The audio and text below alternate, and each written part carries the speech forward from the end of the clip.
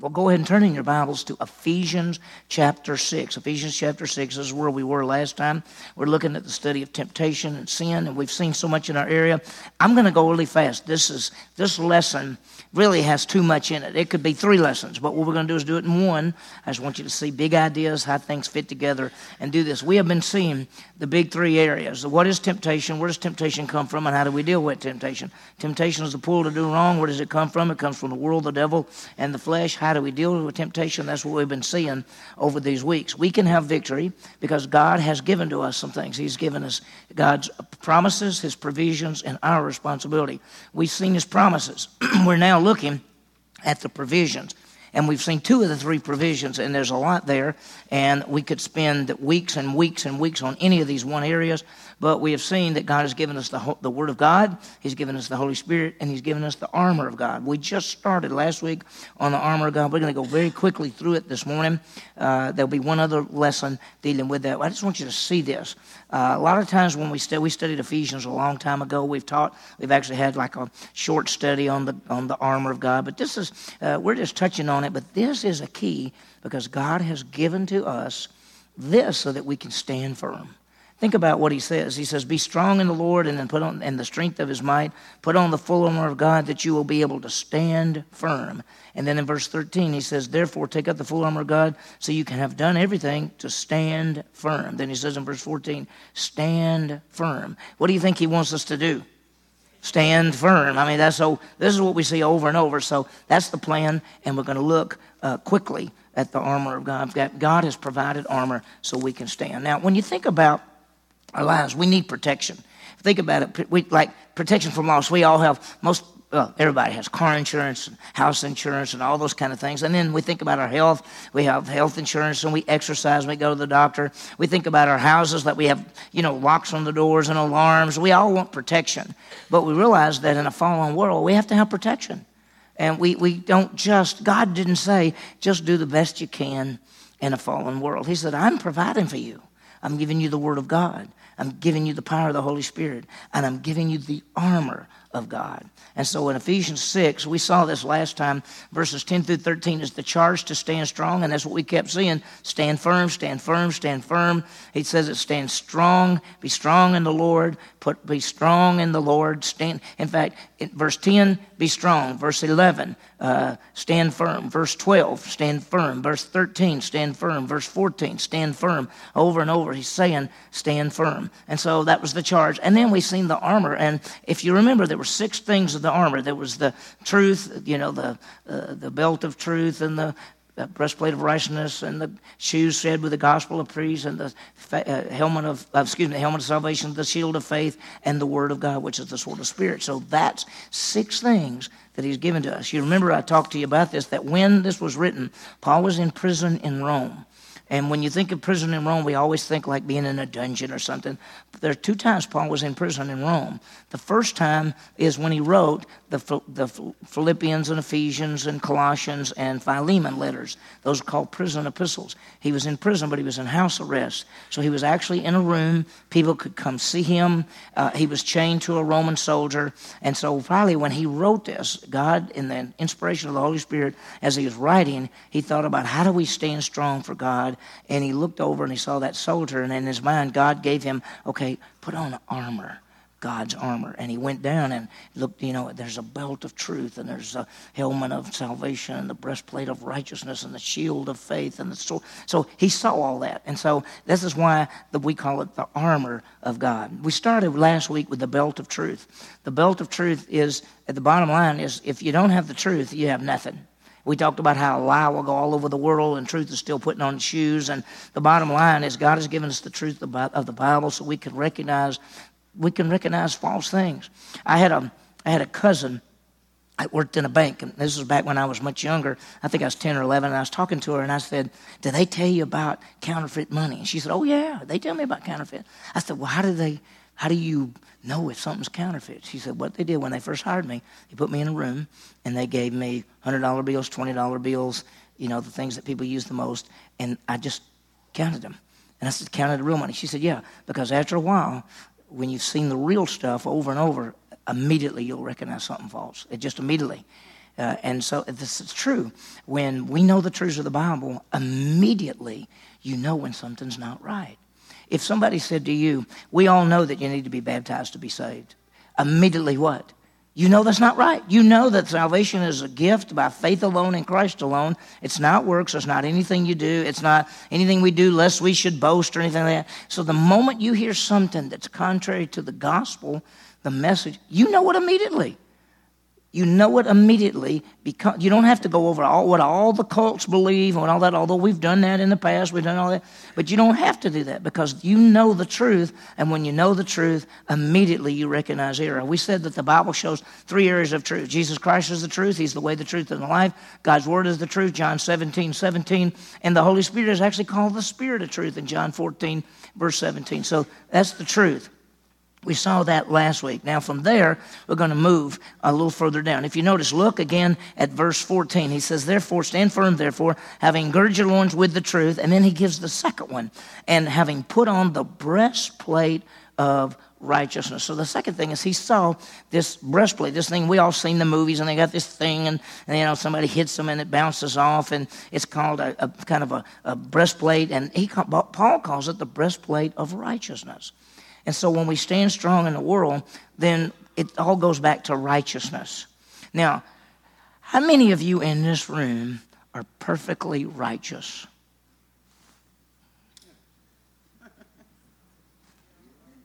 Why don't you raise your hands? Did you trust Jesus Christ as Savior? What did he give you the moment you trusted? Having been justified by faith, we have peace with God, and he says, to him who does not work but believes in him who justifies the ungodly, his faith is credited for what? Righteousness. Are you righteous? Are you perfectly righteous? Raise your hand. Yes. Man, this is fantastic. First of all, when we think of righteousness, God has given to every believer righteousness, his righteousness. As far as your position is concerned, you are perfectly righteous before God. How do you think you're going to spend eternity with him if you're not righteous? The moment you believe, he gives you his righteousness. Can you believe that? Isn't that amazing? So you can go, I'm pretty righteous. No, you're not pretty righteous. You're perfectly righteous. Okay? Now, that is your position. That's not exactly your experience. Okay?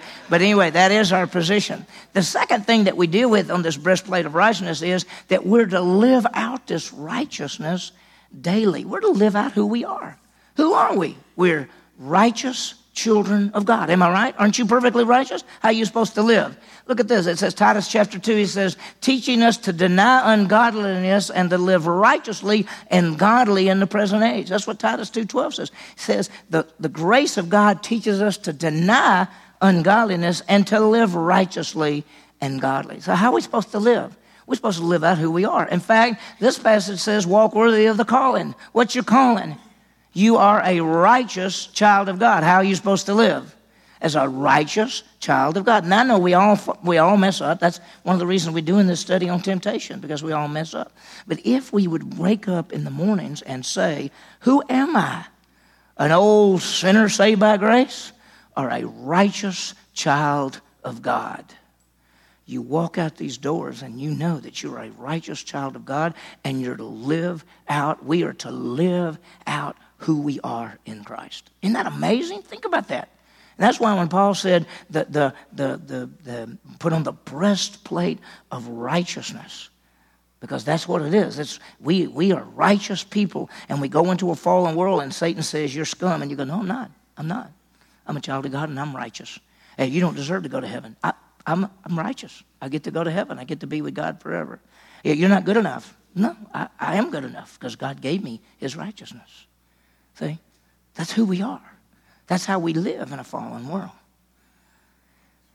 Look at the next one. It says, stand firm, having girded your loins with the truth, put on the breastplate of righteousness, have your feet shod, and shod your feet with the preparation of the gospel of peace. So the next one is the shoes of the gospel of peace.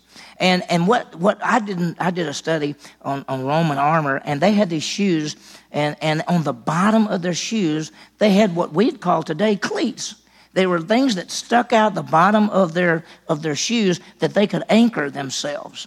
So when they fought, that's one of the reasons they had advantage over people. They were smart. They were ahead of their time. And so the gospel of peace, when you think about it, two aspects of this gospel of peace, these shoes, that's firm so you don't slip, and they were to go out. The Roman soldier wasn't staying in Rome. They were going throughout the world.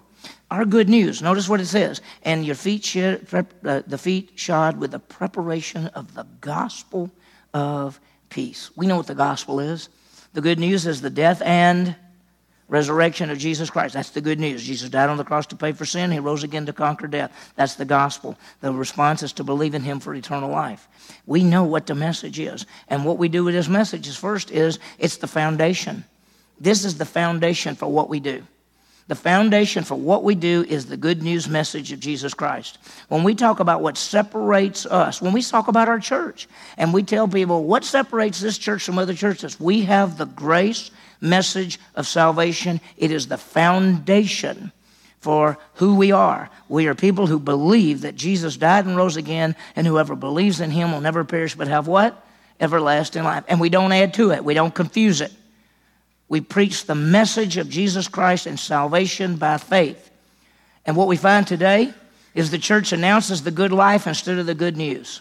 I talked to somebody the other day. They go to a different church. I said, what are y'all doing? You go to church. They give life principle messages. They tell us how to live a good life.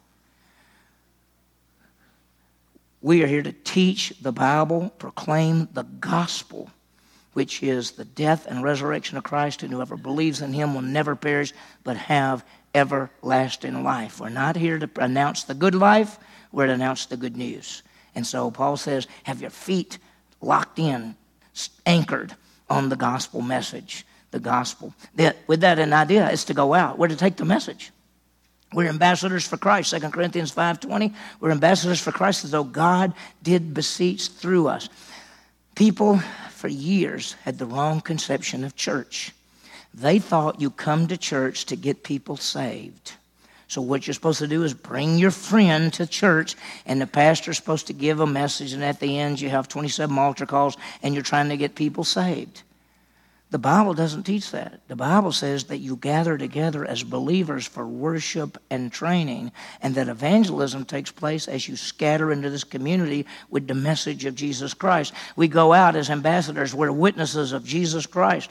Now, that doesn't mean we don't present the gospel. We always present the gospel on Sunday morning. There may be people here who have never trusted in Christ, but the bottom line is we are the believers meeting together to worship Jesus Christ and to be trained and equipped. And then as we go out into this community, we're going out with the good news message, the gospel that brings peace. That's what it is. That is the message. In fact, the gospel, when he says the gospel of peace, it's the gospel that brings peace. You're justified by faith. You now have peace with God. Okay, so what have we seen so far? We've seen righteousness. You live righteously in a fallen world because you are a righteous person. We see that you've got an anchor. The anchor is the gospel message, the death and resurrection of Christ, and you're to go into this community. We are to go in this community. That's where we start. We're spread it all over the world. I just got, let's say, oh my gracious, my mind's completely blank. I just got an email from somebody who's watching our stuff. And, I forgot what country he's from. My mind's blank. I don't mean as bad. We get it all the time. I just got a recent one, and I can't remember. It wasn't India. No, it was somewhere else. I'll think of it in a minute. But the bottom line is our message goes out through this website, through these video messages, through our stuff. But we start where? Right here, because this is where we live. So we got to go into this community with the message. It's the gospel that brings peace. Okay, there's two more. We're going to go through them fairly quickly. And notice, in addition to all, taking up the shield of faith, which you should be able to distinguish all the flaming arrows of the evil one. The next one is the shield of faith. The shield of faith. And that's basically, when Paul saw that and he thought about, and the Roman soldiers there were actually two different shields. There were the small round shields. You've seen them. They were like a circle, and the soldiers held them. And then there were these big shields. Big old, and what they would do is somebody shooting a bunch of arrows, they'd all get behind those big shields. You've seen it, right, in the movies? I know we haven't seen it in real life, but we've seen it in the movies and things. And this word for shield here is the big one. It's not the little one. It's the big one. It's the one you hide behind, and things just hit on it, and they don't get you. And he's saying that in addition to all, take up the big old shield of faith, which will be able to extinguish the flaming arrows of the evil one. Now, what that means is Satan, as we've already seen, we know his devices, right? We know what he's trying to do. He's trying to tell you things that aren't true. He's going to lie to you. He's a liar from the beginning, John 6:44. He's going to tell you that God doesn't love you. He's going to tell you that it doesn't matter what you do, that you can be like God. You can do anything you want to do. And he lies to you all the time. He tells you sin doesn't hurt you, won't bother you. You're free to do anything you want to do, and it won't harm you. He's a liar. And so what you got to do is have the big shield that when all this stuff starts coming at you, you can stop it. Now, here's what faith is. People are so confused, but faith simply is this. Faith is taking God at his word. That's what faith is, isn't it? Faith is taking God at his word. It's actually being persuaded of something. That's what faith is. And so faith is saying, I take God at his word. If God said, I love you, and I've given my son who died and rose again for you, and if you will do what? If you believe in him, you have eternal life. So faith is saying, I believe that Jesus is the one who saves me, so I now have what? Eternal life. That faith is taking God at his word. If he says you need to study so you can be strong, we say, okay. If he says you need to put on the armor, we say, okay. We're taking God at his word. Now, I want to show you something that a lot of people get confused on. First of all, this, faith always has an object. Always has an object. There's no such thing as a leap of faith. I've had people say, just believe. I say, believe what? It doesn't matter, just believe. Believe what? You have to have something to believe. I've had people say it's faith in faith. There's no such thing as faith in faith. There's always an object to faith. There's the famous story about the guy on the cliff. You've heard me say it many times. The guy is walking on the side of a mountain at night for some reason. We don't know why. And he falls off and he grabs a hold of a branch and he's hanging on and he's screaming, help me, I'm falling. And all of a sudden a voice out of nowhere says, hello, I'm here. Listen, you can't tell it, but 6 inches under you is a big ledge. If you will let go, you'll fall on that ledge and you'll be safe. People call that a leap of faith. That's not a leap of faith. Who's he believing? The voice. There's something to believe. And so in our lives, what's the object of our faith for salvation? Jesus Christ. What's the object of our faith for the Christian life? The Bible, right? Yeah, the Bible. Well, you can say, because Jesus is the living word. So you can put it all together. There's an object of our faith. Now, here's the second one, and this is the one people miss. The key in faith is the object. Because if you've heard people say things like, did you really believe? What do you mean, really believe? You either believe or you don't believe. There's no such thing as really believe. There's no such thing as partly believing. You either believe or you don't believe. You either take it as true or you don't take it as true. You either take God at his word or you don't take God at his word.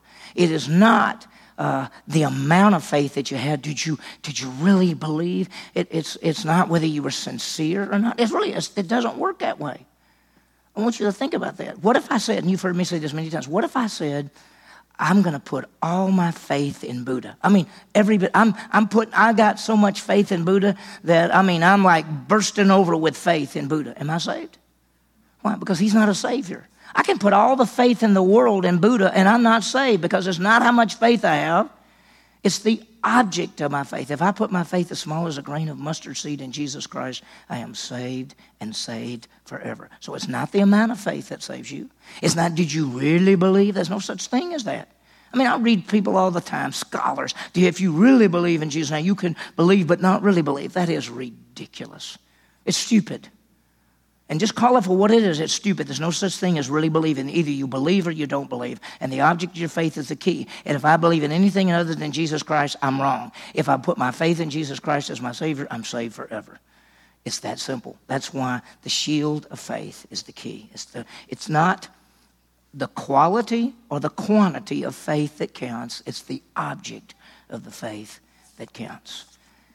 Think about truths that we believe. All things work together for good. He'll never leave us or forsake us. Why should we fear? He'll supply all our needs. You can do all things through Christ who strengthens you. Those are truths from the Bible, and you either believe them or you don't. And the shield of faith is, I take God at his word. That's what the shield of faith is. I got one more this morning. We'll go through it quickly. And if you notice, it's at verse 17, and take the helmet of salvation. Then he gives one more, and I'm going to mention it, and the sword of the Spirit, which is the word of God. We're going to talk about that one next week. But he says, take the helmet of salvation. There's one more. Can you imagine Paul looking at that guy going, let's see, belt of truth, breastplate of righteousness, shoes, big old shield, helmet. of salvation. And because what he's saying there is this helmet of salvation meant wrapped all the way around your head. God has a salvation plan that totally saves. Now, if you've never had my 2-2 class, you may not grasp this or understand this. But there is more than one kind of salvation in the Bible. And I'm not talking about, because we're going to talk about it in a couple of weeks, but the word salvation is used for physical salvation. A person is in trouble. If I said, man, I had a flat tire and Paul came along and boy, he saved me that night. We know he didn't save me eternally, and we know he didn't save me in a sense of something, but he saved me from being stuck on the side of the road and not having a flat fix. So we got all kind of things where somebody was in the swimming pool and they were going under and somebody jumps in and they said, man, he saved me. I was drowning. Okay, that's physical salvation. And by the way, over 70 to 80% of times the Bible in the Old Testament, the word salvation is used. 80% of the time, it's a physical deliverance salvation in the Old Testament. In the New Testament, it's more of a physical deliverance and a Christian life salvation than it is an eternal life salvation in the New Testament.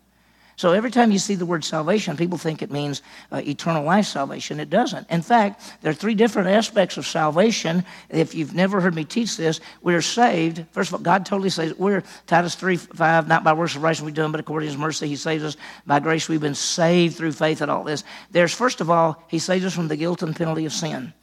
God saves us. His salvation is total. We're all dead in trespasses and sins. We deserve to go to hell. And Jesus Christ came and died for us, paid for sin, and rose again. And when we trust in him, we are saved from the guilt and penalty of sin. We will never be separated from God. That's past tense salvation. Every one of us in this room who have trusted Christ. We all trusted Christ, right? Then you have been saved. You have been saved, okay? And that's why Ephesians 2:8-9 says, for by grace you have been saved. It's past tense. Okay? There's a second salvation, and that's saved from the power of sin. This is what we're trying to do in this study, is save us from the power of sin. The sin and temptation, and how can we have victory? How can we be saved from the power of sin and temptation? Well, we've been seeing armor of God and all these different things in this study. This is the Christian life salvation. That's why he writes, work out your own salvation with fear and trembling. Paul writes in Philippians 2. He's not talking about salvation, like eternal life salvation. He's not talking about work for your salvation. He says work out who you are. You're a child of God. Live it out in your Christian life to be saved from the power of sin. That's present tense. So you have been saved, right? You now are what? Being saved. You are. You're being saved. And sometimes people will read a verse and it'll say, work out your own salvation with fear and trembling. And people will go, I thought I was already saved. You are. You have been saved. That's eternal life salvation. Now we're talking about Christian life salvation. And there's one more. There's a future one that he will save us even from the presence of sin. That's when Jesus Christ comes to get us, takes us to be with him. To be absent from the body is to be present with the Lord. We're going to always be with him. He takes us from the presence of sin. That's future. So one day you will be saved. So you understand that? You have been saved. You are being saved. You will be saved. God has a total plan of salvation. And so that's why he calls it the helmet of salvation, because the word helmet actually meant to wrap around. It meant the idea of wrapping around. So some great stuff there. Now, okay, we're out of time. So here's what I want you to do. Think about this armor. God says, I want you to have victory. We got one more. We'll see it next time. But he says, I want you to have victory. So I want you to do this. I want you to know the truth. Okay? I want you to know the truth. I want you to understand you're righteous. I want you to go with the gospel message and be anchored in that. I want you to trust me, the shield of faith. I want you to go back to the Bible. That is the basis for faith. And you go back and you believe it. And then I want you to understand that God just hadn't saved you in the past. He's saving you in the present, and he will save you in the future. He's working all of these things. So application is this. Let's stand against temptation using the armor of God. Let's hold to the truth of God. Let's live out our righteousness. Let's proclaim the grace message, the gospel, clearly. Let's live by faith, taking the shield of faith, which is, of course, trusting God and his word. And then let's understand God's total plan of salvation. All of those are true. We got one more, And that is, and the sword of the Spirit, which is the Word of God. Now I want to say one quick thing before we end. When you put on the armor of God, if you remember, he says, put on the armor of God and then do what? Stand firm. Okay, he didn't say go fight. You understand? You're not fighting. You're standing firm. The Bible actually says, draw near to God, and he will draw near to you. Resist the devil, and he will flee from you. You're not going after the devil. Even the sword of the Spirit is not offensive. I've had people say, all the armor is defensive except the sword of the Spirit, the Word of God, so you go after the devil with the Word of God. No. When Jesus was tempted, did he go after the devil? No, the devil came to him. What did he use? The Word of God. So listen, you're not fighting the devil. We're going to do the study in the fall, Angels and Demons. That's going to be on Wednesday nights. It is unbelievable how much stuff's there. I mean, I've studied for 4 weeks. I've only got 2 lessons put together. I mean, really. I mean, there's just so much there. But let me tell you, you're in a spiritual battle. The devil is an angelic, evil being. You don't want to mess with him. You want to put on the armor of God, and you want to stand strong.